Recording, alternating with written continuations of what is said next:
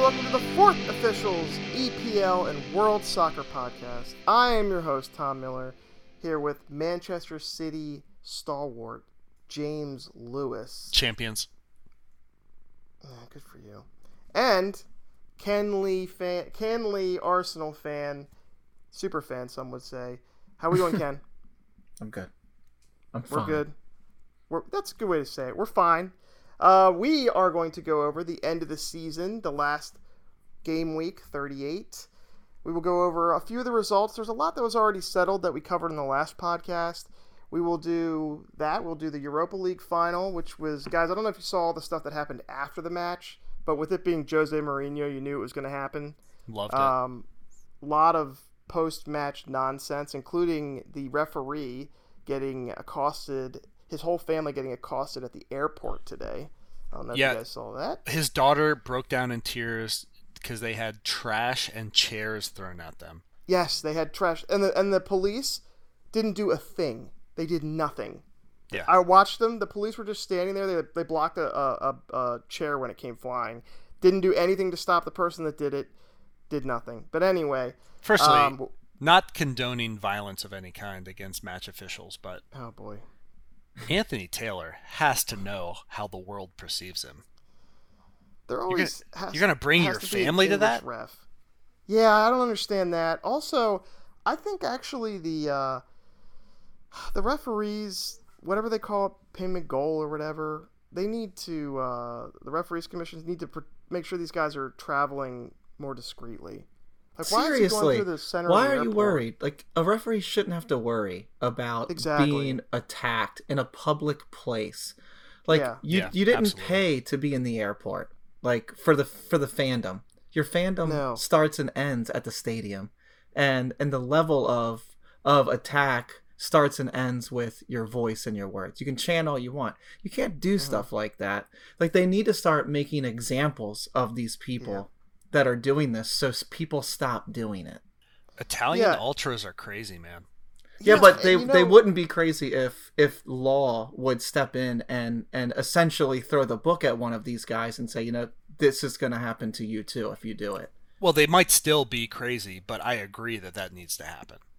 Yeah, I completely agree, and I think that the thing that nobody realizes is if you scare off all these referees, and sure, like some of these referees are not good referees, you're only going to get the second tier of referees. This is tier 1, guys. You don't want to see tier 2. You don't want tier 2 referees in control of these games. They are even worse, I promise you. So you just, like Ken said, chant at them, yell at them, whistle at them. Don't throw stuff at them. Don't accost their families and run them down, at their houses and stuff. Like, grow up. Grow up. They just have. I mean, the Europe in general has such a weird take on sports fandom. I mean, like, there are plenty of heated rivalries in American sports, and like, you talk to a Baltimore Ravens fan and a Pittsburgh Steelers fan, and they hate each other. And there might be some isolated incidents where two people are fighting. And you know what? Everyone hates the NFL officials, and no one is throwing chairs at them. Yeah. No one's attacking them in airports and stuff. Threatening their families. I mean, we certainly will boo them in the stadium. I've been next to you at a Ravens game, and we booed. You've heard me boo.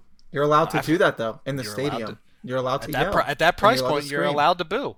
Yeah, you can do whatever you want almost. Nothing physical. But I don't know why it's not enough for them to just get a boo out. Like, are you thinking you're going to change the events that took place an hour and a half before at the airport? It doesn't change the score. What are you going to do? Well, I mean, another thing to consider with this, guys, when we're talking about punishments and things like that, is that this was very much spurred on by Jose Mourinho after the final whistle. Oh, yeah. When he went into the car park and waited for the referee. Basically, I mean, that's exactly what the fans did. After he did that, it went all over social media. He did that for a missed penalty call, which, by the way, looked like a pen to me, guys, in this day and age. The whipped-in cross that hit the hand. Oh, my! That's my thing. And they didn't even take that to VAR. Or maybe they didn't have him go look at it. Where's the consistency? Yeah, but are you shocked? Of that? Come on, are you shocked? I mean, Because it's Anthony Taylor. It's not even Anthony Taylor. It's VAR. It's VAR. Yeah. It's VAR. Like, until the referee is told, hey, guy, not optional. I need you to go look at the screen. Yeah. As long as the referee can say, no, I saw it pretty clearly. There's nothing you saw in super slow motion that's going to change my mind. I mean, I just don't know where the consistency is on any of it. There is no consistency because he was 10 yards away from the cross, and his arm is out. Like, I wish that there was something where it could just be as simple as like, okay, you know what? If you're within 2 yards of the ball, yeah, it's not going to be an automatic penalty. If you're 10 yards away from the ball and they cross it in and your arms are making your body larger and it hits your arms, guess what? I always thought that was the most clear cut.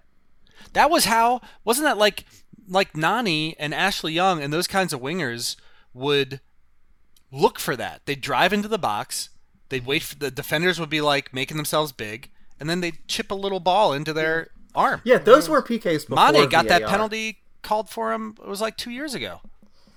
Yeah, I just want to add that, I think that those handballs, the ones that aren't actually denying a goal-scoring opportunity, which if we change the rule and then that came into play, that would probably make it even worse. But I think that like plays like that, where there's no chance of a goal being scored from it, shouldn't be pens. They should be either indirect or direct free kicks. Yeah, I think that's what they should be. It'll never happen. If it's not on a shot, is what you're saying, basically. Yes, but then again, guys, we're still opening up. Right, because you still get referee gymnastics at that they point. Could be crossing. Exactly. They could be crossing to a wide open person on the back post. You're not going to say that's a goal scoring opportunity? No, I wouldn't say that. I would say only shots, like only deliberate handballs to stop a goal. Again, it would just open up a whole nother can of worms. Well, if you do that, this is a rabbit hole, but if you do that, then you have to stop calling the fouls that are leading up to the goal. You're right. It would open. I mean, it's just it would be a never-ending thing, and the referees would love it because they love gray area. They love gray. Yeah, you might as well, like you say all the time, Ken. You might as well just get rid of VAR. Let's scrap it. Like, we tried it. It didn't work. It's not gonna happen. Kind of related. Did you see that? Was it La Liga is going to not have goal line tech next season because they didn't want to pay the $2 or $3 million fee to have it?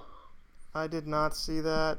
I didn't realize it's either La Liga or it's the French league. Literally, I can't remember. The only thing that works. Yes. That works perfectly and indisputably, and no one's ever had a problem with it. Vibrates. It costs $3 that's million. not true. There's one problem. If you'll remember the Aston Villa game, I think it was Aston Villa Sheffield United. Oh, where they said it broke, or they didn't have an angle on it. Well, no, all 7 sensors were blocked, and so they didn't call it a goal. That is so bizarre. It was, but and I almost feel like 99.99999 is enough. Hey. I almost feel like they were lying about that. Had to be how lying. Bizarre it was. Had to be lying, and the crazy part about that lie is the referee's wrist is buzzing the entire time, and he's just ignoring it. Yeah, that's weird. Yeah. We're already in the digressed, conversation, so we might as well just make the Europa League final the first thing that we talk about. We've already gone through all the talking points. Well, we haven't gone to the point of Mal giving away his medal to the kid in the stands. That was awesome.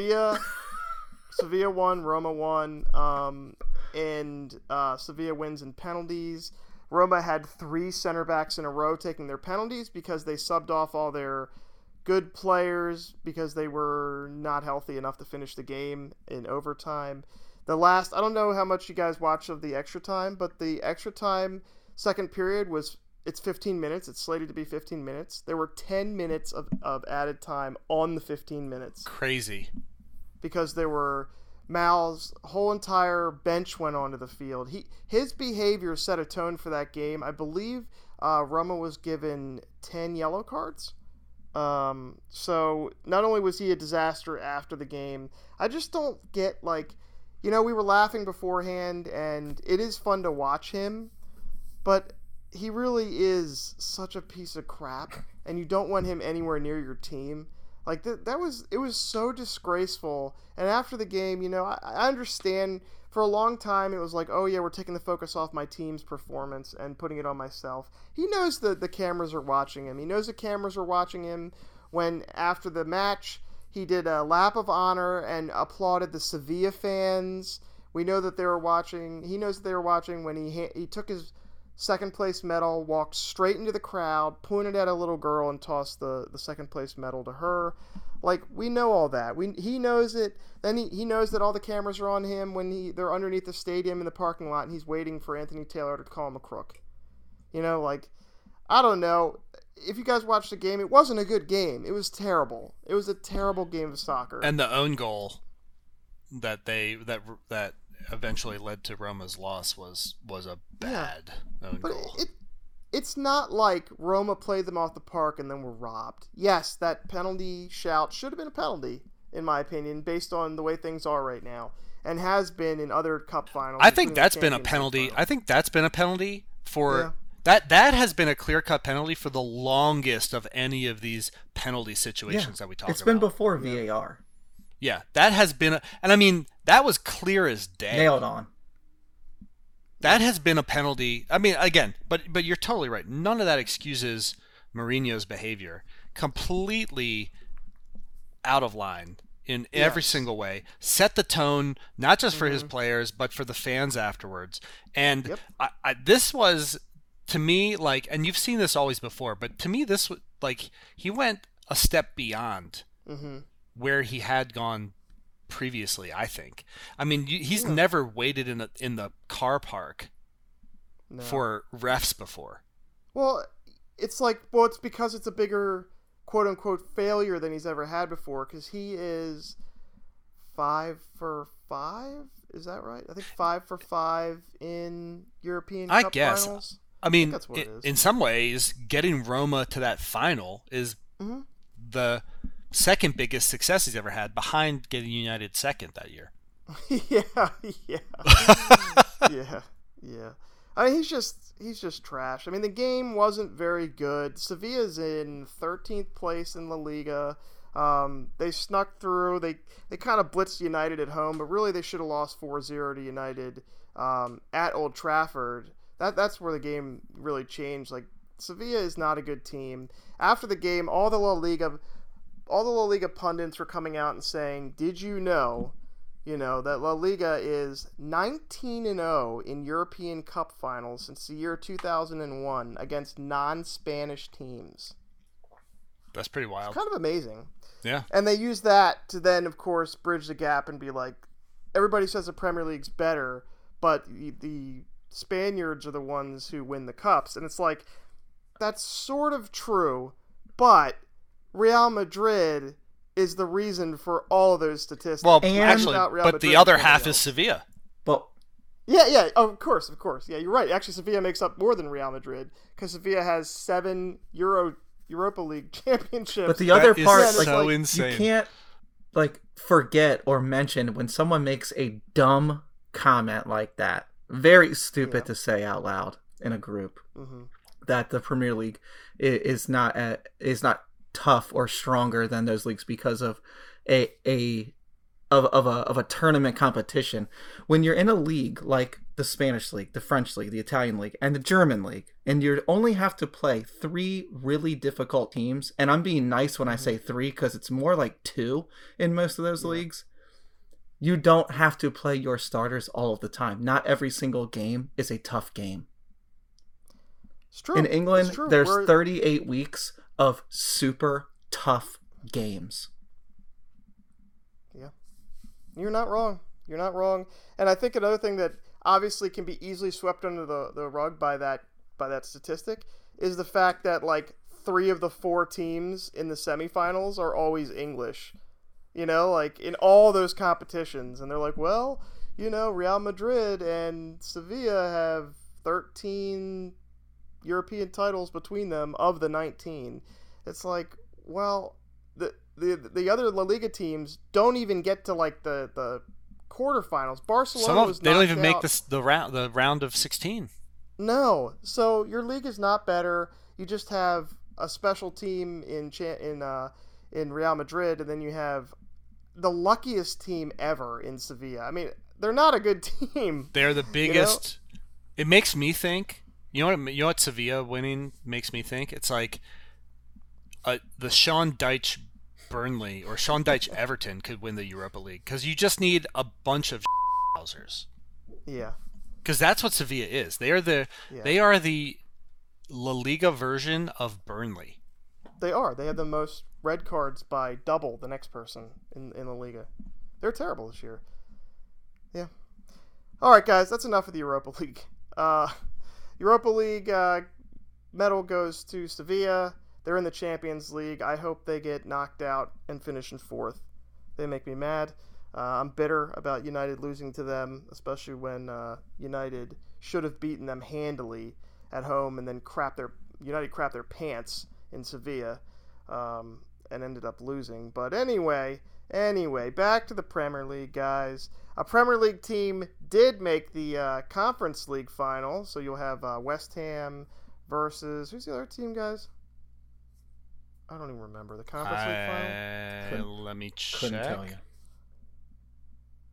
Well, it's not something Pete's going to have to worry about. Is Tottenham finishing 8th, you know?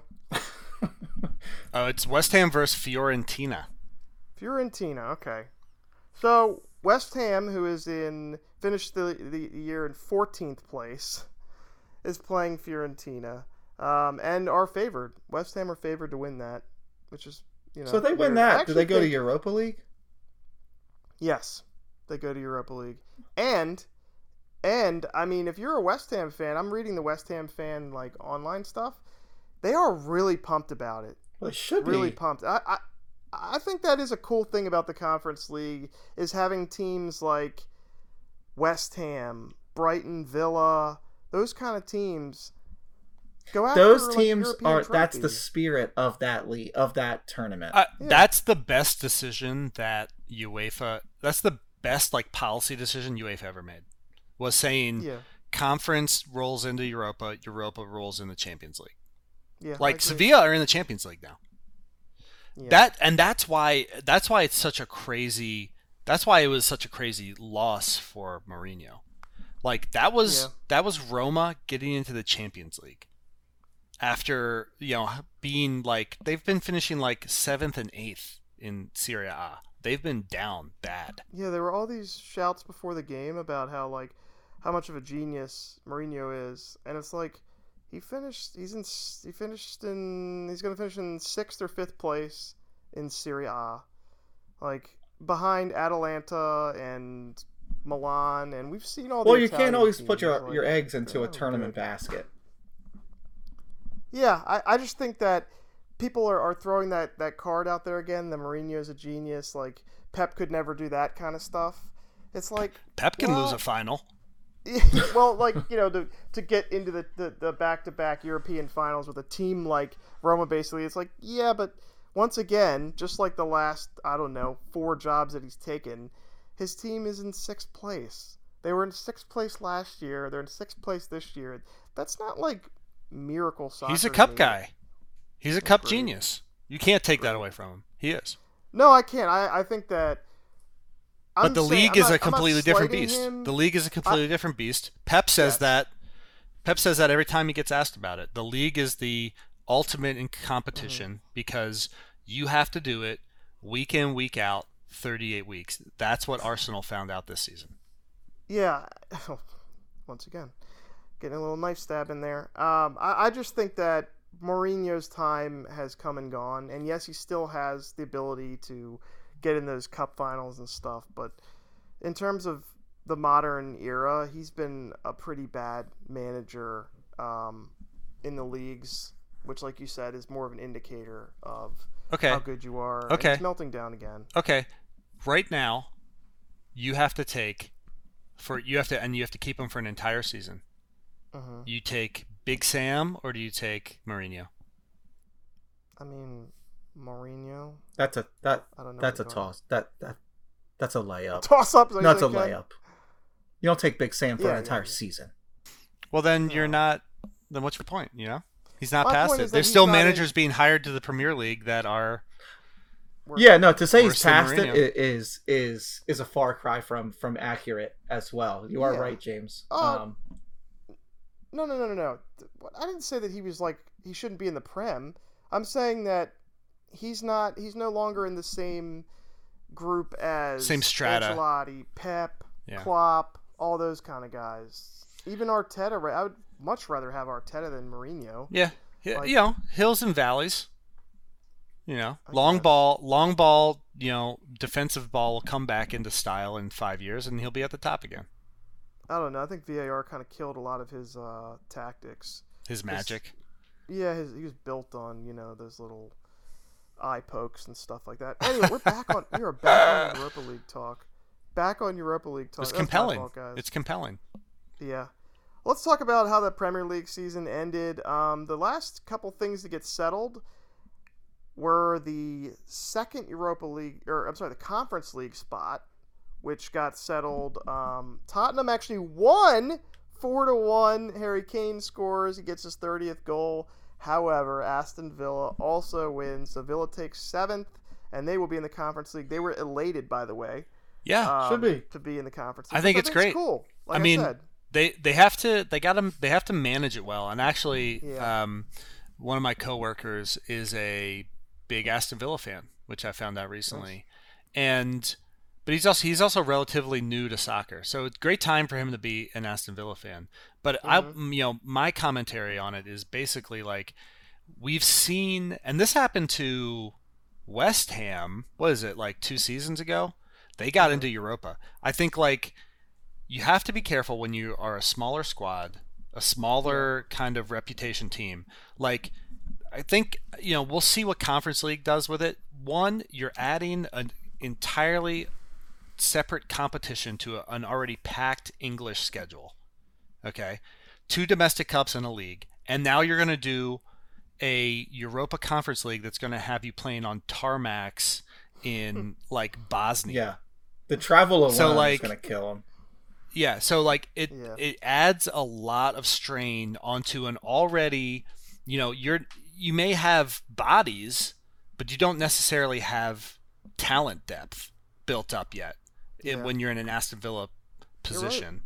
And what you want to avoid, again, we're talking about the league being a grueling kind of 38-week process.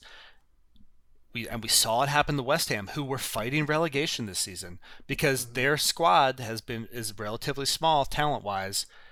You play these extra games, you get people injured on a Thursday night, or even just a tweak on a Thursday night. You're not playing Saturday or Sunday in the league, and that the league is actually what you need to keep up.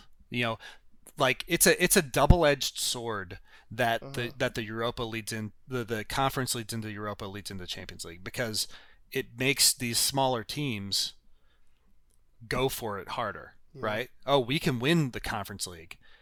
You might see your position in the Premier League table drop 10 spots. Well, that's exactly what happened to West Ham. Yeah, You exactly. described West Ham exactly. And I think, conversely, big teams, Tottenham, for instance, want to avoid that competition at all costs, although I'm sure Ken would say, I mean, you guys got to get a trophy on the board at some point.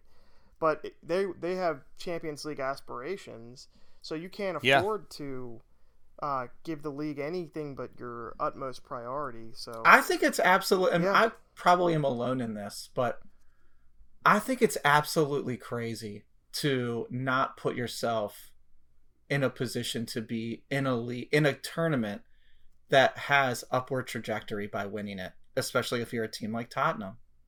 Like when you have a season the way they had, I know it's like it's not this prestigious tournament, but you're going into a season, you're going into a summer, and I don't want to go down this path about Tottenham right now. It's not the conversation, but you're going into a summer transfer window with no manager, no plan. If you had Conference League, you would at least have in your back pocket a Conference League ace that says, if I can band these idiots together for a couple months to win the Conference League, at the very least, next season's going to be better than this season because we're going to be in Europa League and we're going to have a title. Yeah, you're not wrong there. I think it depends on the team. Like last year Manchester United only made the Europa League because West Ham lost in the last day of the season. Otherwise, United would have been in the Conference League. And I don't think there is any benefit to United winning the Conference League, or like, let's say Arsenal has an off year, or Liverpool. Like, those kind of teams don't want the Conference League. But maybe you're right, Ken. Maybe Tottenham is in that bucket where... I think if you're going into a summer transfer window with no manager and no ideas and no plan forward, Conference League is perfect for you because it creates a plan built in. And that's not a dig on Tottenham, like as an entire club. It's a dig on them right now. They put themselves in this position. Nobody told them to go into the summer transfer window managerless and planless. If you don't have the wherewithal to have a plan or a manager, you need to put yourself in a position that requires you to have a plan. Conference League would have required them to have a plan. Yeah, I mean, that's not wrong. I think Pete has been very steadfast in saying that the Conference League is not any kind of... That's because if you love your club, you have to assume your club is better than the Conference League. It's very hard to admit that your club might not at this time be better than the Conference League. Yeah, and it is funny. It is funny that Tottenham thinks that they are above the Conference League. I mean, that's funny, right? I mean, that's funny for a few years, and they've been in Europa League. I guess it's, when you get to a certain point, I think Ken said this when they got knocked out of the FA Cup, or maybe it was James. It's like, you got knocked out of the Carabao Cup real early. You got knocked out of the FA Cup real early, and it's like, at what point do you need to take one of these cup competitions really seriously? Yeah. Well, you need to explain. Yeah. You need to. It requires a deep thought in a closed room by yourself to say, "This is Tottenham, and in this current state, we are absolutely never going to win the league in the current environment. We are not above the Carabao Cup or the FA Cup or the Conference League or the Europa League." It's because I told you guys this years ago. The day that they finished above Arsenal, that was their historical title. And they would not know what to do with themselves after they accomplished it. And for the last 4 years, they've done exactly that. Ran around like a dog that had already caught their tail. They have no idea what to do with it. I really agree. I really agree with Ken. I don't know if on one hand, I don't know if the Conference League is what helps them get back into it, but on the other hand, I think it is a massive indication of what the club's mentality is.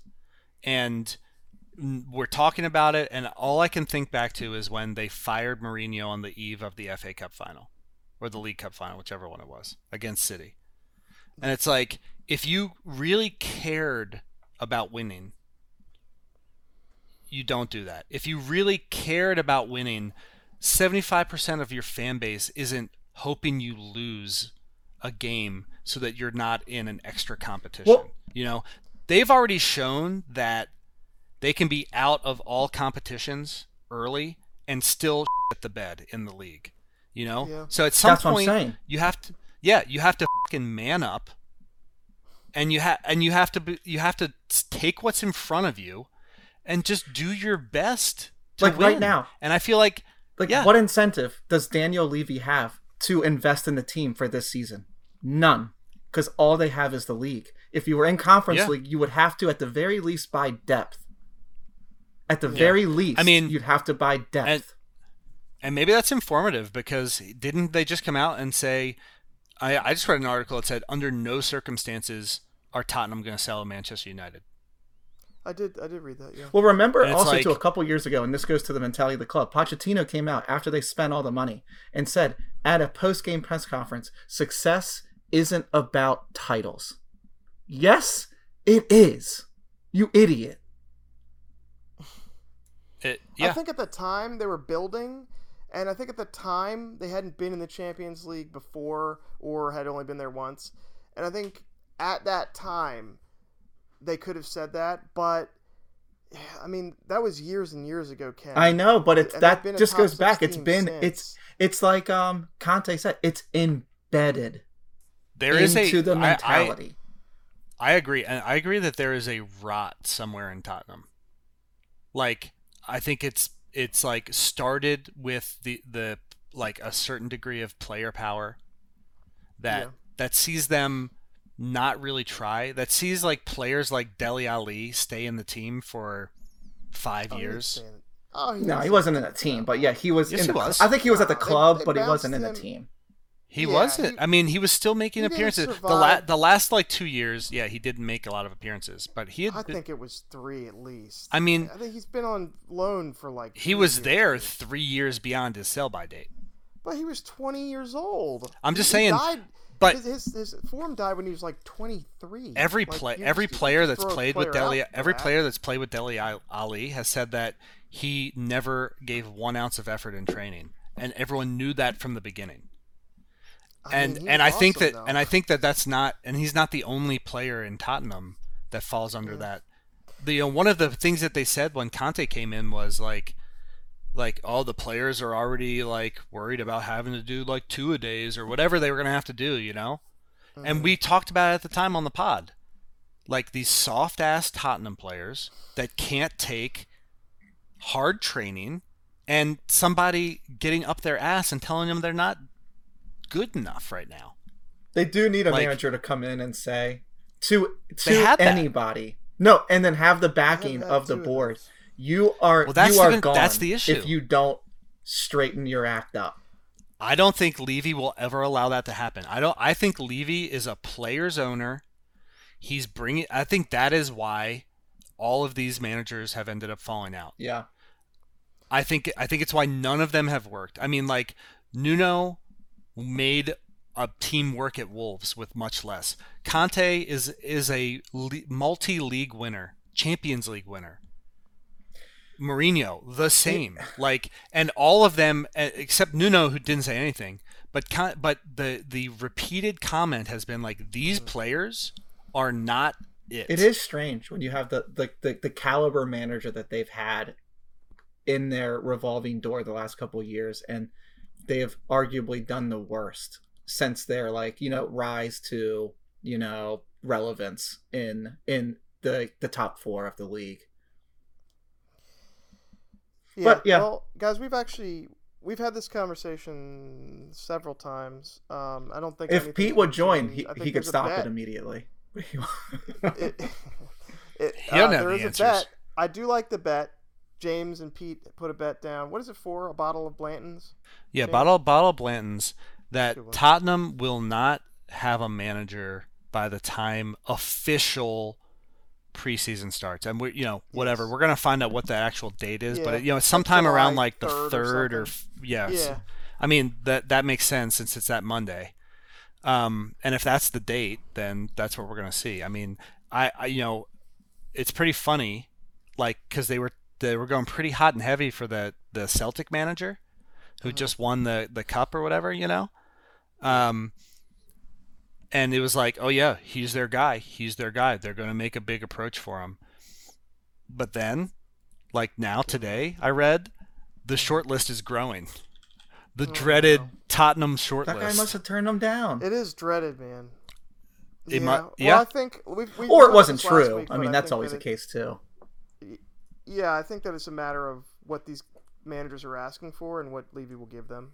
So I think that's right. I think it's So it's like they're like, okay, but I need to be able to cut these guys. Like we said, on the last pod, it's like either the manager comes in and he's like, I want you to sell Harry Kane and I want to use that money to rebuild the squad, or they say don't sell Harry Kane, I want him, which I think is the less likely of the two situations from everything we've read.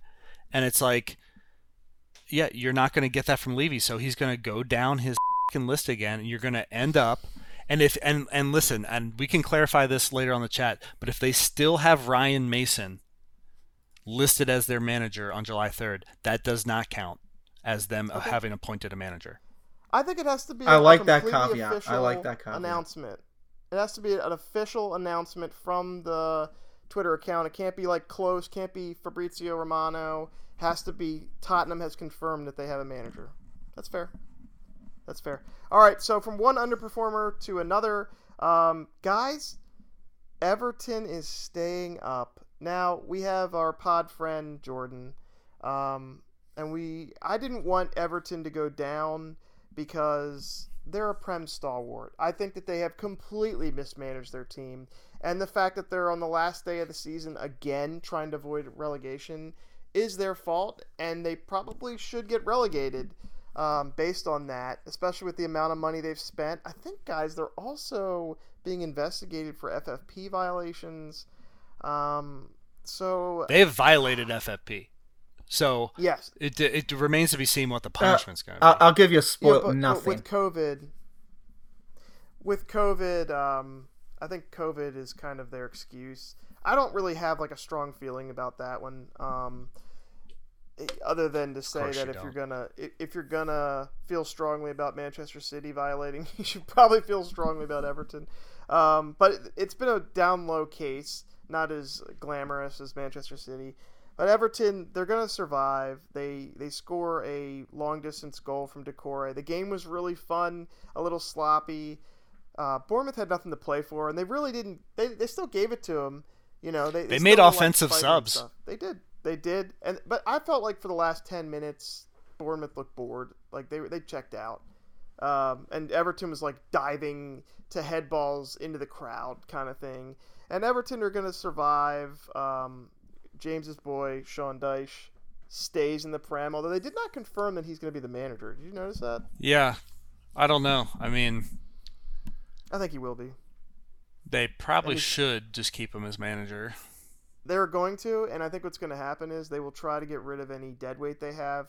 They've been doing that a little bit here and there. They don't have a ton of dead weight, but I think that they are going to end up, they're going to let Dyche bring in some mutants, and Everton will be playing Burnley ball from 2 or 3 years ago. Well, it really depends. Like, I could see the Premier League FFP violations being sanctioned as would be like transfer bans or something. Oh, no, you can't go into a transfer ban if you're Everton. That's devastating. Yeah, I think that would might be devastating. Because it seems silly. What are you going to do? That would be in and out too. Like no one out, no one in. No, you can do outs under that. Yeah, but if you can't bring anyone in, you essentially can't send anyone out. They don't have a ton of dead weight problems. They just don't have a lot of talent. They've spent on players that aren't that good. The reason I think that that's the punishment is because it's like your books aren't balanced.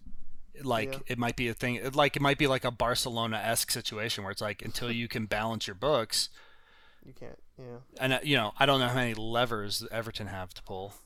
Well, this is the time where they should go back in the internet pages a little bit and say, oh, Barcelona, they halved everyone's wages, so why don't we do that? Oh, yeah. Barcelona just announced that Alba is leaving, and they're like, in the official announcement, they're like, thank you for basically ripping up your contract because it really helped it really helped Barcelona out. What a good guy. It's like, you guys are the worst. Like, you can't pay your players, and now the rumors of bringing Messi and Bernardo Silva are running around. Meanwhile, you're begging at a lifetime tenured player to leave so that you don't have to pay. I regret bringing Barcelona up. We shouldn't talk about them anymore. Yeah. Sorry. Let's stick with Everton. Everton stays up. Leicester wins, but go down. They deserve it. The way they handled their offseason and just the way they were so slow to fire Brendan Rodgers when he was bad last year, and then in the beginning of this year was horrendous, and they didn't fire him until March or something like that, and brought in nobody to replace him. They deserve to go down. And then unfortunately Leeds going down. It's a really interesting story because they brought in Big Sam with 4 matches left. They'd already fired Jesse Marsh, and they fired, I don't even remember the backup manager for that one. But they fired him. There was no chance they were staying up with Big Sam because they were playing like City, Newcastle, and Arsenal or something like that. So they ended up getting duly relegated. They got smashed by Tottenham on the last day of the season, 4-1, which is embarrassing. And then, guys, I don't know if you caught all this, but they were going after all the Americans in the team. They went after McKinney, a lone midfielder from Juventus, was supposed to save them when they're allowing 80 goals. I didn't like that very much. That kind of made me mad. But Leeds goes down as well, and they're in trouble. I don't know if you guys saw this today, but the Leeds owner actually leveraged their stadium to put in a bid for Sampdoria, the Italian team. Did you guys see that? I did not see that. That is brutal. Think about that. And, I mean, that means that he's not going to give up Leeds, but he's putting his interest in another team when his current team, Leeds, just went down. They have squad issues. They don't have a manager. Like, for him to go and put his hand in another pie is like, I mean, I'd be livid if I were a Leeds fan. That's a much bigger problem than Weston McKennie not playing well after Tyler Adams went down and they didn't have a DM because he's not a DM. Right. So, yeah, Leeds goes down. Southampton goes down. Leicester, Leeds, Southampton all go down. Sad to see Leicester go down, but like I said, you can't. Yeah, for Leeds, you can't play 75% of your season with Meslier as your keeper and expect to stay up. I mean, 80 goals allowed, 78 goals allowed. You're going down. Yeah, you know? that's just. I don't think Derby allowed that many goals when they had 12 points. They only scored. Yeah, they only had 12 points, but they didn't let in 80 goals. No. So, sorry, Leeds, but don't worry. Burnley's coming back up. James, are you going to switch your hate for Burnley? Because Kompany's the manager, City legend Vincent Kompany's coming up. They play a completely different style than they played before. And then you can kind of move that hate over to Everton and Dyche because you know they're going to play that Burnley ball again. It's hard. It's a difficult. What are you going to do? I'm conflicted because, yeah, the entire reason I hated Burnley, I have nothing against the vat that is Burnley. They counsel tenement squares, but yeah, I have nothing against them except that under Sean Dyche for so long, they played and celebrated this antithesis of soccer. Yeah, you're right. It's a completely different system under Kompany. Of course, he is a Manchester City legend, and yet I find it difficult to drop that hatred. I think I at least I'm not ready yet. Like maybe we start off the season and they get a couple quick wins versus Arsenal, Liverpool, and Manchester United. Then you know what? I love Burnley. At that point. I think it'll be when Everton plays Manchester City, and you are reintroduced to Dyche ball full fledged, and you're going to be like, "Oh, this is what I dislike." The thing about Burnley versus Man City, I think it's like 40-2.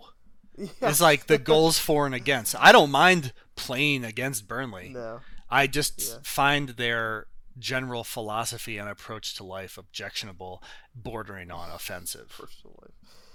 Yeah, I think when the Everton are playing that brand, when Everton buy a bunch of 6'5" black-eyed mutants that were born with black eyes, like who was it? Veghorst had it was Chris Wood had a black eye for like black eyes, a shark's eyes, doll's eyes. I think when Chris Wood goes to Everton and you start seeing all these 6'5" mutants ending up at Everton, I think you'll just move with it. Your hate. All right, guys. So the Prem season is over. I'll run over the last results real quick because a few of them had, a little bit of impact. United win 2-1 over Fulham and secure third place, which looks a lot better than fourth place. Arsenal win 5-0. Just basically after their stumble down the stretch. After the pressure was off and they got a pat on the back. Hey, boys, good try. You tried your best this season. No one said that to them. Nobody said that to them. Granit Xhaka testimonial. I saw that. Did you see Arteta in the post conference? They said, "What do you think of Xhaka's last game?" He said, "Oh, do you know something I don't know?" Yeah. Well, he actually has been very serviceable this year. Obviously, you guys have high ambitions, so you'll be. Yeah, you need to get rid of him. But I never would have thought 2 years ago I would be like semi-sad to see him leave. But he does have to go. But now he's going on like more like ceremonial grounds than I would have. I would have paid out of my own pocket to ship him out 2 years ago. Yes. So Arsenal ends on a high note. Still ends up 5 points back, even though Manchester City lose to Brentford at home. I just wish that Manchester City wasn't such a poor team and could beat teams, but I guess I think we lose to Brentford twice? No, we tied them once. Yes, no, you did not. You lost both. We lost times. To them. They pulled a double on you. Yeah. That's it. Yeah. Brentford City rotated 9 players, I think. Definitely some alerts in here. Shea Charles. I don't even know who Shea Charles is, but Shea Charles alert. Yeah, it's an alert. Pete loves the alerts. But obviously City were on the beach. A little bit surprising to see them lose. But clearly they're looking forward to the FA Cup this weekend. We'll do a quick preview after we finish the rundown here. Against Manchester United. Chelsea got a point, guys, at home against Newcastle. That's a big deal. Big deal for Frank. Worth noting they did not score in this game. It was a Kieran Trippier. Yeah. So they did score. Other notable results: Southampton 4, Liverpool 4. Liverpool was down 4-2 to a team in 20th place that had already been relegated. And came back. Firmino, by the way, guys, his conversion rate on the season, he scored in this one. Firmino's career Premier League conversion rate. Can I have a guess from you guys, just real quick? I'll give you a hint. Haaland was at 30 this year. Kane's usually around 20, 22, and average striker in the Premier League is about 14. Firmino 15%. Doesn't play that often. Seems to score. Career though. I'm talking career. Premier League. Career. 39%. 8%. Oh no, 8%. 8. 9%. 9%. So well below average. This year it was at 30% for the year. 30% for the year. He didn't play very often. Actually, career being at 9 for Firmino, like he had a couple of really bad years. That might be pretty high for him. They're bad years. They're bad years, yeah. But it's like it doesn't matter. He was good. It's not like the thing about that statistic it's not about how much you score. No. Not for a lot of those years, because his job was to take pressure off of Salah and Mane. Right, but he's not shooting then, so he's not hurting his. Oh, I see what you're saying, James. I got it. Yes. He's a good player for the system. He scored 11 goals in 24 games. 12 of them were as a sub, but he had 11 goals on with a conversion rate of 30%. Didn't he have like 4 or 5 goals in one game this season? I think didn't he have like a 4-goal game? I don't see that anywhere, but it's possible. I don't follow Firmino that closely, and Liverpool were in the mud for so much this season. I just thought it was funny that Liverpool comes storming back.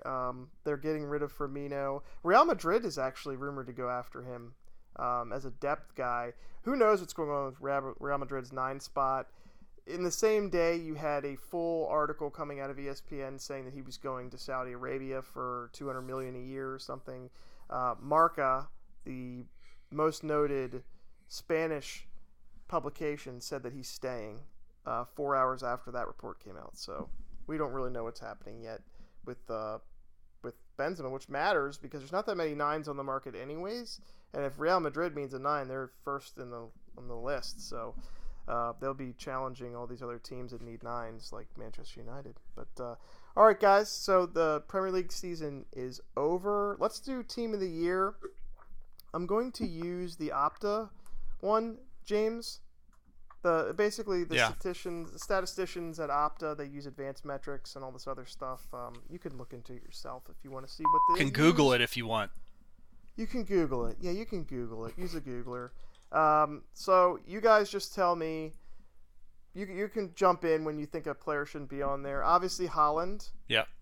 In their formation, by the way, is basically a 4-4-2 with no wingers. Yeah, 4-1-2-1-2. Yes, which I do take a little bit of exception. Well, were there any good wingers this season? Yeah, Marcus Rashford. Yeah, he did. Fair. Saka. Saka. Nah. What? Are you serious? I think Saka was good, but if I had to pick between Saka and Rashford, I'd pick Rashford. Just if only to say that Rashford won, I don't know, 8 of 12 games in the winter coming off the World Cup for United, where he scored the winning goal in all those games. Saka had Saka had a great season. Saka had a good season, mostly. but the back stretch, he disappeared just like most of the rest of the Arsenal team. Yes, I think Rashford deserves to be in there, but they had Haaland and Kane. I think you have to change your formation to fit Kane in. I don't care. You score 30 goals. Yes. For an 8th place team that was miserable all year, yes, I think Kane has to be on the list. De Bruyne, I think, is a no-doubter. Yep. Odegaard, I think, is a no-doubter. He had an excellent season and was a huge part of the first half of Arsenal's season. Scored some really nice goals, too. A lot of his finishes were really nice. He had a really good season. And then they have Declan Rice.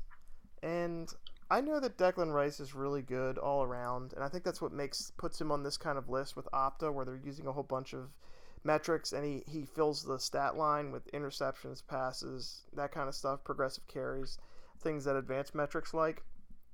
But his team finished in 14th, 15th place, and I just don't think you can be on this list if you're in a midfield that finised in 14th place. I agree with you 100%. I feel like if you're that good of a midfielder, your team isn't there. Yeah, I would rather have this formation be a 4-4-2 with Rashford wide left, and then you could put Rashford in instead of Rice, and then I would probably put Saka in instead of Rodri. Not because I know Rodri had a really good season. I think he played every game, James, or maybe every game. Rodri is the best DM in the league, performance-wise this season. He is the best DM in the league. I just don't think the DMs were good this year. I think Casemiro is a great shout, but he was suspended for, 7 or 8 matches, and that's a major detriment to your team to be suspended for 8 matches. I would have put in Casemiro over Rodri because I think City would still be really good without Rodri. No, you're totally wrong. I don't think that United would have finished 3rd with Casemiro. Well, that's what you're allowed to argue. Rodri's the engine room of City's midfield. The reason he played every single game and we won the league while having missing De Bruyne for a couple games, having Haaland not score for a couple games, is because we had Rodri there. And 100% he's the reason City are successful. It's a fair argument. He won possession a whole bunch of times. They actually have him as winning at 2nd in the league, and didn't lose possession. I actually agree with you that Casemiro is a shout, because I think if you're just going on talent, and I've said this the entire time, Casemiro has been the best DM in the world. Most, I mean, I don't think that's stopped being true talent-wise this season, and coming in somewhat late to the United team and then being suspended a lot, you just can't put him in a team of a season when he doesn't have the number 1 or 2 statistics in any statistical category because of those things. Well, we could have, because he played 10 more matches than Thiago did last year when he was selected. So somebody put him in PFA. He could still make the PFA list. He could make the PFA. PFA list is always a joke. He's definitely what do you call it? I mean, he's definitely in the running. Yeah, I just think if I was going to pick, I would pick. Honestly, I'd pick Declan Rice over him as a DM. I'd pick Rodri over him for sure, and then Declan Rice as well, because you just can't be unavailable for Casemiro's in the Casemiro is a nominee for they have the full PFA list, but you know who else is a nominee in midfield? I don't know. Bentancur. He did have a decent season, but he died in January or something. Yeah, dead in January. Made the nominees list. You can't be on the list. I also want to add that since my formation would have been a 4-4-2, I would have put Saka there on the right wing, cutting in, but Mo Salah had 19 goals, 12 assists in 38 matches. I will not put him there. Granted, if it wasn't Mo Salah, those numbers probably would put him there, but because Liverpool was poor this year, I really don't think any Liverpool player deserves to be on this list. And to put him as a winger in any way, shape, or form is disingenuous too. You either have him as an attacker in a list like this, because he's not. I don't. Rashford and Saka play way up too. Saka like, goes back on defense. Yeah, Rashford goes back on Rashford defense. Does too. Yeah, I mean, Mo Salah is. I mean, like technically, yeah, they're playing a 4-3-3, and technically that's a winger position, but he is not a winger. I just want to point out that he had a good season, or like he sets his own standards so high. 19 goals, 12 assists is a really good season. It's just Liverpool is trash for 80% of the season, and his where he finishes reflects on where they finish reflects on him in my view. So that's the midfield. Anybody you guys want to add to that midfield? Bruno was very good, but not enough metrics to really challenge any of the guys we just talked about. I think Odegaard. Odegaard for sure. The only person I have on that list that, and I agree with you 100%. It's like Rice, where he just seems like. I mean, he's an all-rounder, but he's a midfielder on a 14th place team that looked at that like up until like a month ago. You were like, could they go down? I mean, like they weren't safe by any means, even though they finished in 14th place. So I would disagree with Declan Rice. I don't know who I'd put in over him, but I'd more like to have it go to a 4-4-2 and include wingers in there. Yeah. Ken, any Martinelli shouts or anything you want to put in the midfield? No. I mean, I think maybe like a Sasado maybe over Rice. Maybe. I think he means more to that team. Oh yeah, the Brighton DM. Yeah, I would say that too. Yeah, I don't like Rice being in the team, but Rice is a good player on a team. He is good. So yeah, it happens all the time, and that will be taken care of this summer. Like that. I don't see him playing for West Ham next season. I did see Bayern fans were very upset because they said that he was now favoring a move to Arsenal, and Bayern fans are going back and forth with Arsenal fans about not being relevant and that kind of stuff. No trophy winning, blah blah blah. A little bit of a rivalry heating up. I don't know when they'd ever play each other. Oh, I guess next season they might. Yeah. So nothing else to add to the midfielders. Let's move to the defense. They had Zinchenko at left back, and I understand this because he solidified Arsenal's left back position and was a huge part of their jump forward and how they played. I just think that Luke Shaw was better than he was, especially defensively. And Luke Shaw also played center back for like 8 or so matches and was excellent in those as well. So not only was he good moving forward for a third place team, but I thought Zinchenko was on the hook for a couple of their late losses. He got destroyed in the City game, and he got destroyed in the United games. I didn't think he played very well against really good talent. I don't know. What do you guys think about that? Let's start with you, Ken, about Zinchenko being put in, or Shaw, or somebody else. It's a good call out for the potential to not be on the list, but not for fatty Luke Shaw. Luke Shaw had a really good year. I'm not going to put Luke Shaw on this list. He was available, and he was fatty good. Shaw. James, what are your thoughts? I would, I agree with the end part of your statement about Zinchenko. I feel like it's not meaningful to have him on a defenders list when he doesn't play defense for real. That's not really his role, and he's not a good defender. Yeah. So like what Luke Shaw is though. Luke Shaw, I think would be a better shout. I think that if you wanted to just go for one and have someone that meant as much or more to Arsenal and is a better defender, it's Saliba. Well, we didn't get there yet, but I was going to call that out for sure. Backs. No question. Why this guy's not on that list? Saliba's in the center backs for me. I would almost you'd almost convince me more to put Zinchenko in Rice's spot, to be honest. Oh yeah, then at that point though, I think there's other people that are ahead. I'm just saying, if you're going to pick a left back, I would pick Luke Shaw over him, and I would pick I'd actually pick Ake over him too. Yeah. I thought Ake Ake coming in and being left back after the Cancelo mess probably saved our season. Yeah. I don't like Zinchenko in the defensive role because he doesn't play defense. Okay, but that's whatever. fair. He is a different in between role. I like Ake. I like Shaw first, especially in how much he means to United's play, and that he dropped into center back and was really good. I think you can't have Zinchenko on the like list. Ake the more I think about too. this, because anytime we needed defensive coverage, we took Zinchenko out and brought in Tierney. Yeah, you took him off. Mm-hmm. So okay, yeah, well that was a list that Opta made. Opta also has Akanji and Diaz. I do not like. I didn't think even. I thought Diaz was really good for the last 8 or 9 matches, but he did nothing in the first half. I know he's injured. He was injured mostly for the most of the first half. Akanji, I can see. Yeah, but because I think Saliba can take both of those spots. Sure. Any one of those guys off. Okay, you can't have. Saliba. No, I know, but I'm saying either one of those guys could move for Saliba. Yeah. I agree with that. Yeah. I think Saliba was one of the best center backs in the league this year.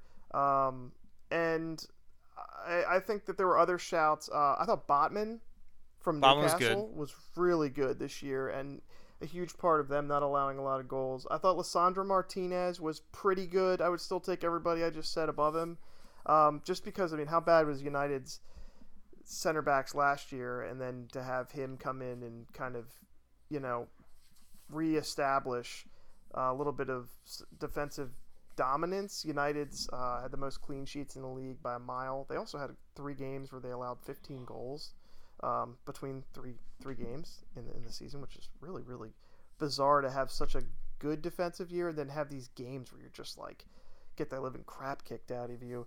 And I'd actually make it so that you can't be a center back involved in a 7-1 loss and be on the team this season.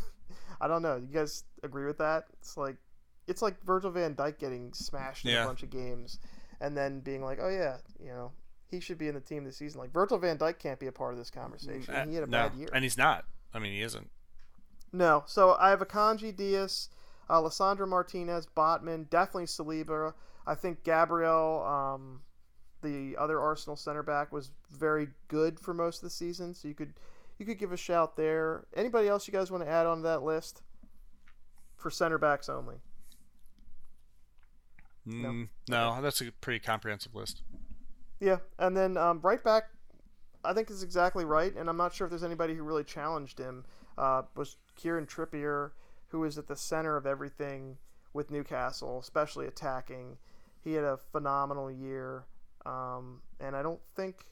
Can you guys think of anybody that would challenge him? No, I really can't. No, I think he was the hands down right back, and then goalie. They have Raya. And I'm sure that has to do with the advanced metrics. I'm not sold on advanced metrics for goalies, especially since some of these goalies that are up there are like, I've watched them play. I don't even think they went that advanced. It says here he had the most saves of any goalkeeper and the best save percentage of any goalkeeper. Okay, well those are pretty good. I still think that, especially in terms of value, I think Alisson was phenomenal this year. He went from being a keeper that only needs to be used for like fast breaks and didn't get a lot of attempts. This year he was bombarded for the entire year and was absolutely superb, and saved Liverpool from being basically Chelsea for 80% of the season, because they were just getting bombarded for the whole year, as evident in the last game of the season where they let up 4 goals to Southampton. I think Alisson is actually a much better shout than Raya, and I think Nick Pope deserves a look. Nick Pope had a good season.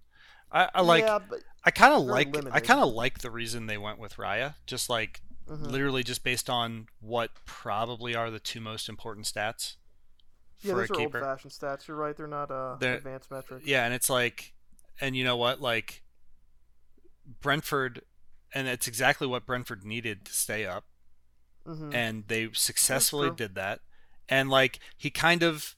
And, Brentford surprised a lot of teams. Like we said, they did the double over City. Raya, great in both games.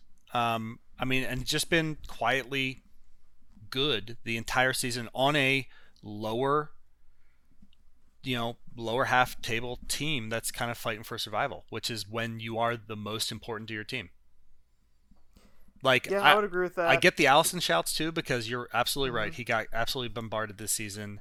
But it wasn't like they still let in a crazy number of goals and had a lot of like 4-goal game seasons. That's true. I mean, I just remember watching him make some absolutely unbelievable saves. Maybe that's a little anecdotal, but I thought I think he is a great goalkeeper. And before it was about his distribution more than his saving, even though he's not quite like Ederson, where he's really top heavy in that regard. I think he really showed that he is an all-around goalkeeper, and he was superb. I would pick Alisson over Raya. I can't believe you're leaving out your Golden Glove winner. I knew you were going to say that. I would pick I'd pick Ramsdale on that list, down below these guys. But I'm surprised Leno didn't get more of a shout. Leno was good. I think Leno being exceptional is 75% of the reason that Fulham finished where they did. Mm-hmm. Leno's a good goalie.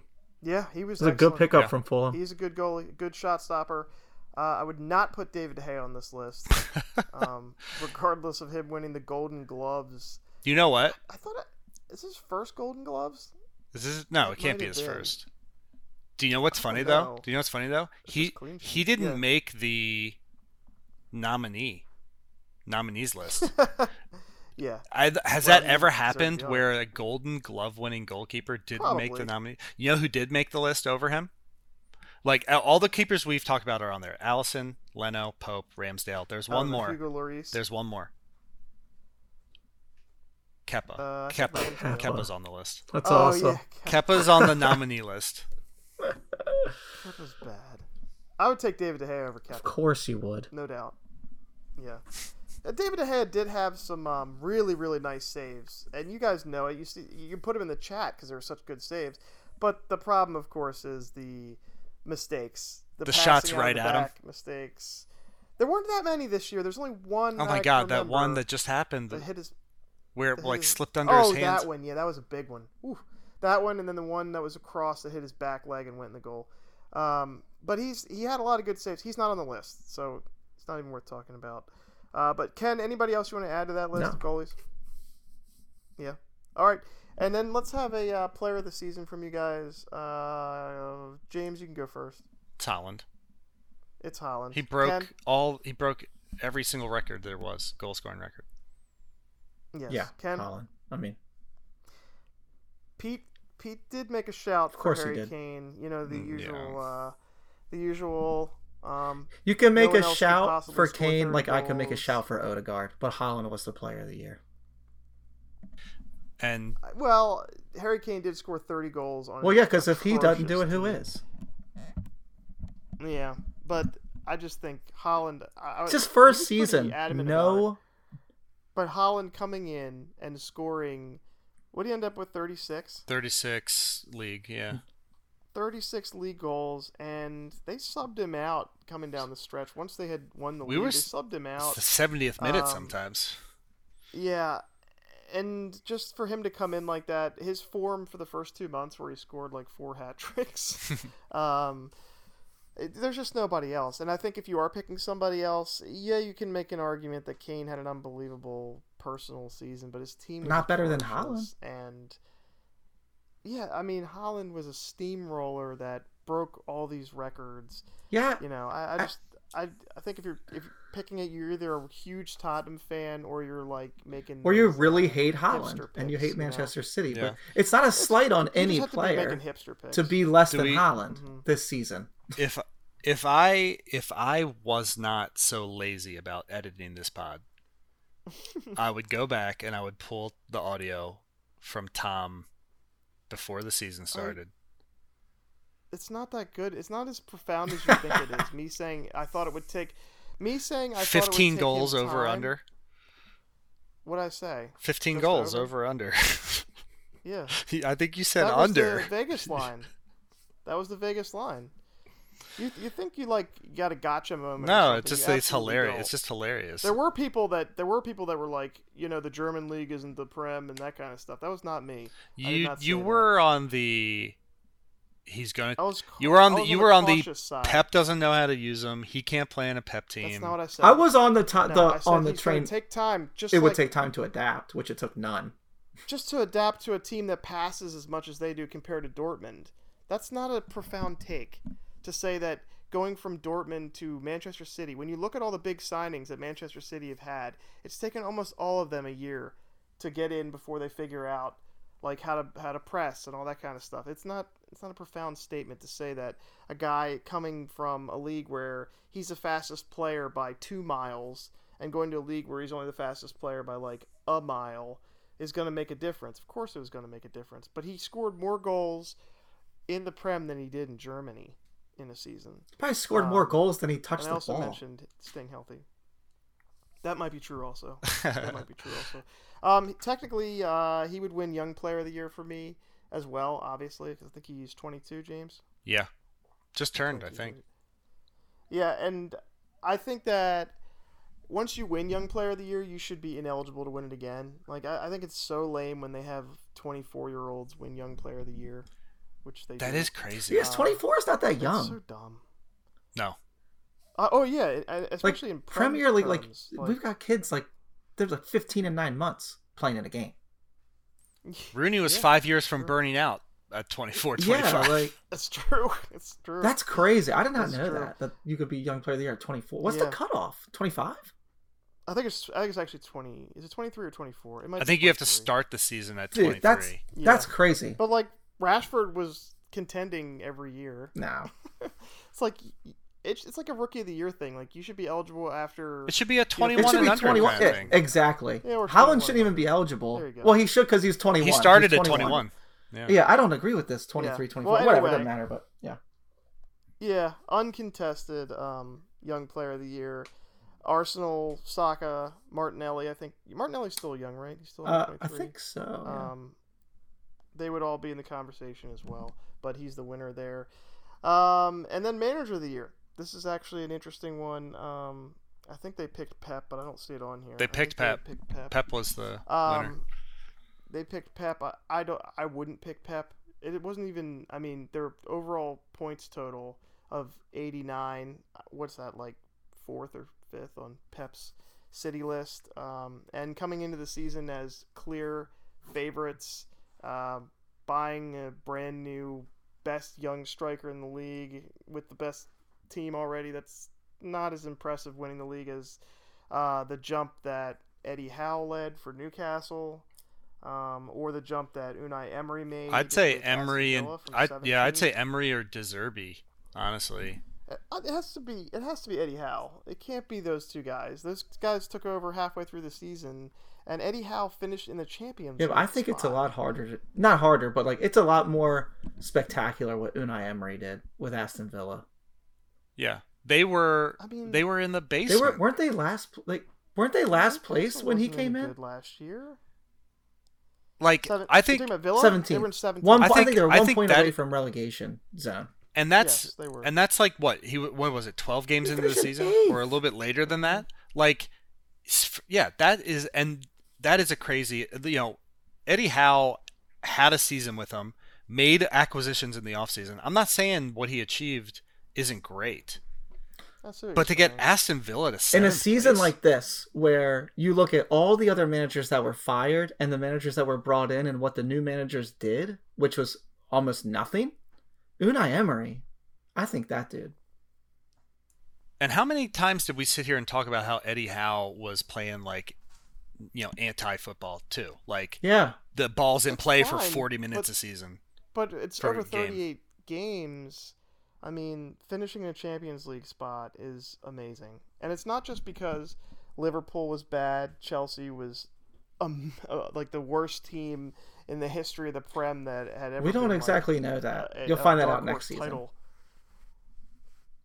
If Eddie Howe is just this good and he's going to be finished in 3rd or 4th again, but you have to assume every season like Liverpool's going to be back, someone's going to get Chelsea in order. I think Newcastle will drop. So he's not that great of a manager. I think Newcastle will be fighting for 7th. They're going to drop next season. We're talking about this year.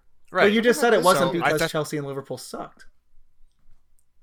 No, I'm saying that. I mean, they finished with 71 points. That's more than really good. 3rd and 4th from the last 5 years. I still think Unai. Like I said, I know because I was in 3rd or 4th for most of those. I mean, like I said, it's a great achievement, but I take Emery. And that Okay. the Aston Villa team it's does not have any stars on that team.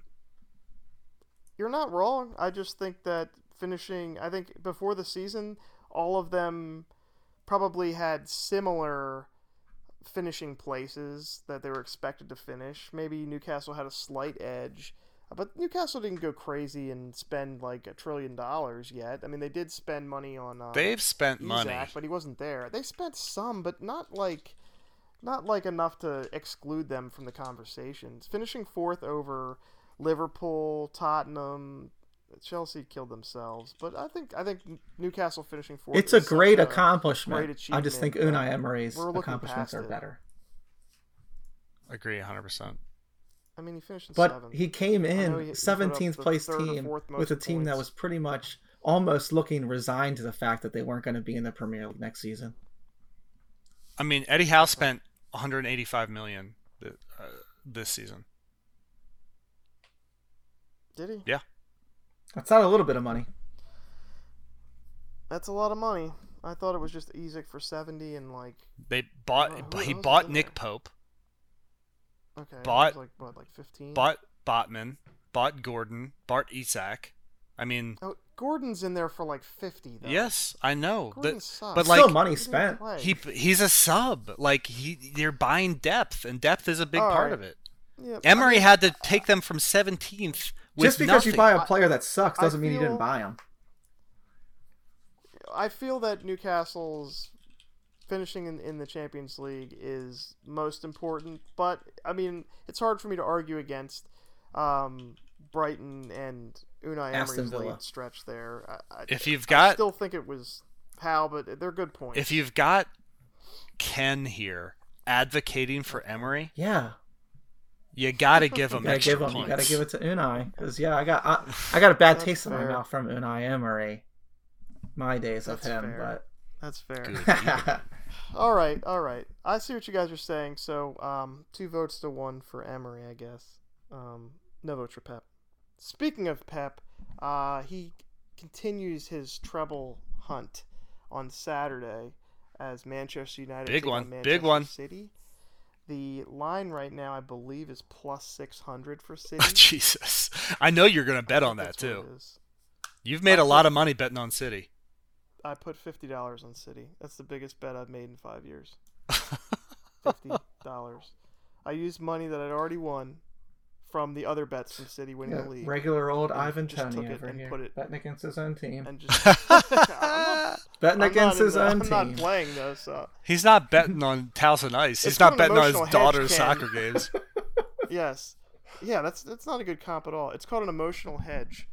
Ken, you should have done it when Arsenal jumped out ahead like I did in January when I saw it coming. I was like, Man City's going to win this. So I used the money that I won from that bet and just put it all on the FA Cup. And then when I win that one, I'll put it all on the Champions League. How do you live with yourself knowing that you like one side of Manchester, but you put all your money on the other side? How do you sleep with yourself? Do you understand? It's called an emotional hedge bet. It's that I want the one thing to happen, and then if the other things happen, it's supposed to make me feel a little better. So if you do end up winning, you're gonna be like, "Oh yeah, we won," but I lost $50.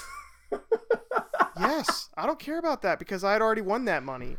That's literally house money. Yeah, I guess you do. I mean, that's pretty common. It's a pretty common gambler's mantra.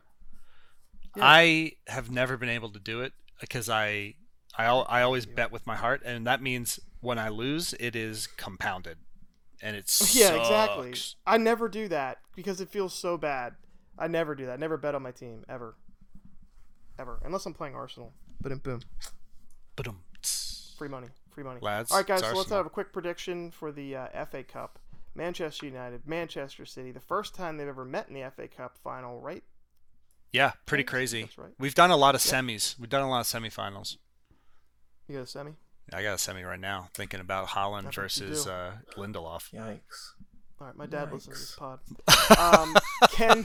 Ken, what's your prediction for the score? Manchester City. I feel like it might get ugly. I think maybe 4-1 City. Oof. Yeah. James?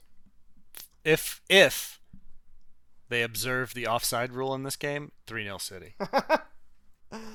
What was the score? I missed it. 3-0 City. 3-0. I think 2-1. Maybe City goes up 2-zip, and then United scores a late pen. Don't you? So you, basically, you don't, 3-0, just a very convincing 2-1 win. I said 2-1. I didn't say you 3-0. don't have Martial or Rashford. Oh, Rashford's playing. Martial's out. Martial's out. Anthony is probably out. That's a blessing. I don't think you lose much for having Anthony out. I really don't see. Sancho's in a little purple patch too. You'd probably rather have Sancho. No. Anthony actually plays kind of the Grealish role, where his positioning and the way he plays adds something more than just his stats. That being said, I don't think that it's not like we're really counting on him. It's just what's Grealish behind him. Might be better than Anthony. What's behind him? Because Grealish is 10 times better than Anthony. He's better than Anthony. He's not 10 times better. In stats and performance in the role that you're talking about. What are you talking about? Did you look at the stats? Anthony scored more goals. Grealish doesn't have to score, though, so that doesn't matter. Anthony dribbles the ball out of bounds sometimes, for no reason. I think he is important in how United play, especially getting back on defense and getting, don't get me wrong. I'm not saying that he's an X factor. But what's behind him? All I'm saying is I don't think you missed that much by not having him. I don't think it's that.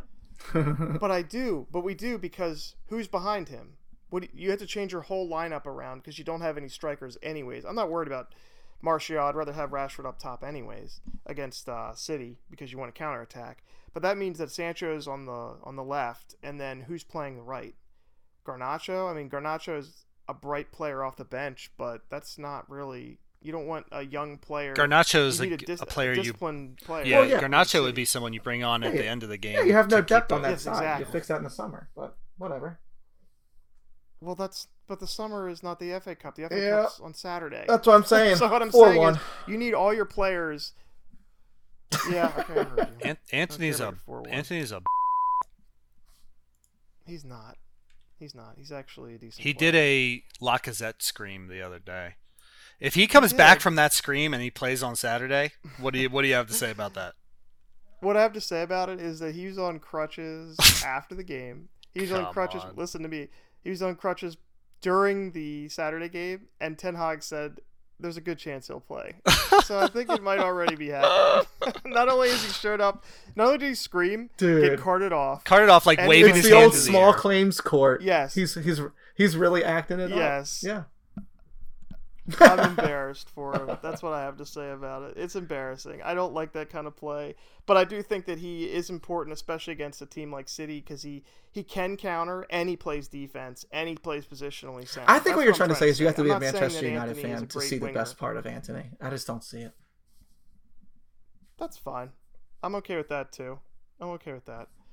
That's a fair shout to say that you have to be a Manchester United fan to like him. Worth his transfer fee so far? No. Okay. Just checking. But worth what he should have been, which was the initial offer of 65. I think he was a starter and he was fine. I don't think he was a bust as a 65 million, but as an 80, yes. As an 80, yes, because the 80 what's is 15 mil between friends, Prem transfers. Yeah, but I mean, if you're going to go down that road, then we can look at our boy Mudryk from Chelsea. So kind of knocks him off the page. Well, I'm giving Mudryk bust of the year. Yeah. I mean, that's not like that's it. Not a hot Case take, closed. but Easy. Yeah. 17 matches, 0 goals, 1 assist. Yeah. Close runner-up, bust of the year. I'm gonna give bust of the year to Graham Potter. Ooh. Actually.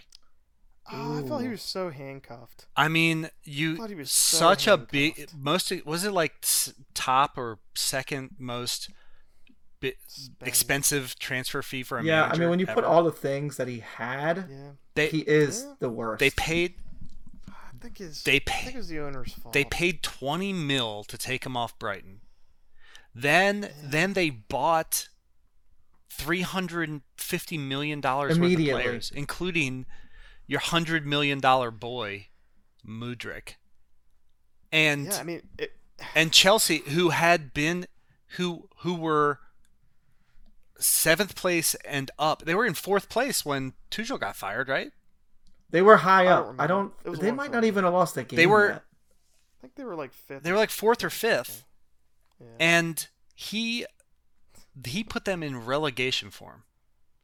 But yeah, I just feel like their ownership not getting rid of all that dead weight totally handcuffed. But I mean, it's still the most expensive. Do you think they would have gone to where they went, to the depths they went, if they kept Tuchel? No Absolutely. way. Then it makes they're a top 4 team. They're a top 4 team. The worst man, maybe the worst man. Like he gives, and this is going to be a little bit deep, but he almost, in his Chelsea day, he almost gives Frank Lampard a run for his money. Frank Lampard didn't get a win for 20 matches and lost the last 7 of the last 9. Look at Potter went but no one expected anything from Frank Lampard. 12 games winless? You guys know that Frank Lampard's form for the whole season between Everton and Chelsea is 20th place. Yeah, on Everton. Yeah, Frank Lampard has had the 2 worst seasons in a single season. I can't imagine this guy getting an offer from anyone. But do you remember he won the championship? He won the championship with Derby. Oh, maybe. Or who was it? Or he got into the playoffs. Maybe he needs to go back there. Yeah, they made it to the playoffs. Like, I mean, make it up. I think he'll go back. He'll go back to the championship. He's gonna have to. I think so. He needs a break. But he needs a break first. But anyway, like Graham Potter, no one has ever done so little with so much. It was such a bad style too. Those are really bad. All the hype. Yeah, it's a good fact. It's a good fact to be flop of the year. I never thought about putting a manager in as flop of the year, but yeah that's good. Yeah, there's not really much arguing. Anybody else? Anybody else you guys want to put? I think you could put Havertz. Richarlison. Ooh, 60 million pounds, 3 goals. That's a good one too. You can't put Wout Weghorst on there. No, you although can he scored put him on there. 0 Premier League goals. Well, they didn't pay anything, and they're barely paying his salary. Yeah, I think it's a nothing signing, but bust of the year for 18 is really bad. That's really bad. Bust of the year is all about expectation, though. Yeah. Like I guess Graham Potter had high expectation with everything that James already mentioned. I thought he was gonna. I thought he was gonna go and crush it. Like the work that he had done at Brighton. Yeah. I was like, give him money, watch him kill it. All right, guys, we were at 90 minutes on this podcast. It's Ken's fault. I think it's not Ken's fault. Anything else to add to the Premier League season before we roll into the FA Cup and Champions League final and Conference League? No. Kenley. Nothing to add. A little bit of a letdown season for high Arsenal, hopes, super letdown. Overall, but finished second place. Progress is progress, Second place. And first losers. Good. The best losers.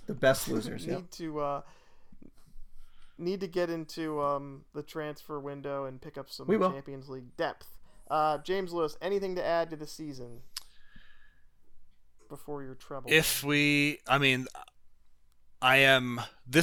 would be the most classic Manchester City and Pep stumble of all times. I don't even care about the FA Cup final. I do, but I don't.